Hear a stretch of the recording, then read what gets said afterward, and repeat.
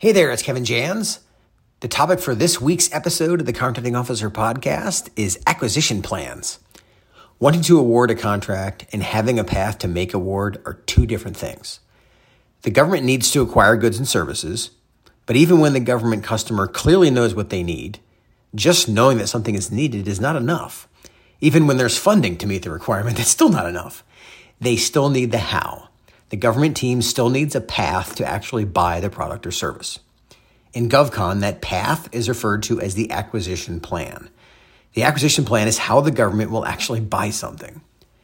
In this episode, we break down the 4 basic elements required in an acquisition plan, along with the factors that impact that planning.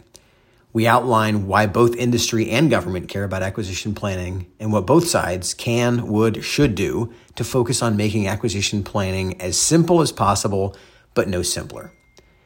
The Contracting Officer Podcast is brought to you by Skyway Acquisition. You can listen to this episode and all other Contracting Officer Podcast 2.0 episodes for just $20 a month by subscribing to our private podcast. As a Podcast 2.0 subscriber, you get 4 key benefits. 1, you get access to all the Podcast 2.0 episodes that you can listen to on your favorite podcast app, just like you're doing right now. 2, you get access to the episode playlists. We've curated over 400 episodes by topic, so you can learn more about a specific area of GovCon that you are focused on. 3, you get access to the Podcast 2.0 forum, where I post the notes, links, and FAR references for each episode, including this one, and where you can post follow-up questions about a particular episode. And finally, number 4, you can request topics for us to cover in future episodes. Level up your GovCon skills.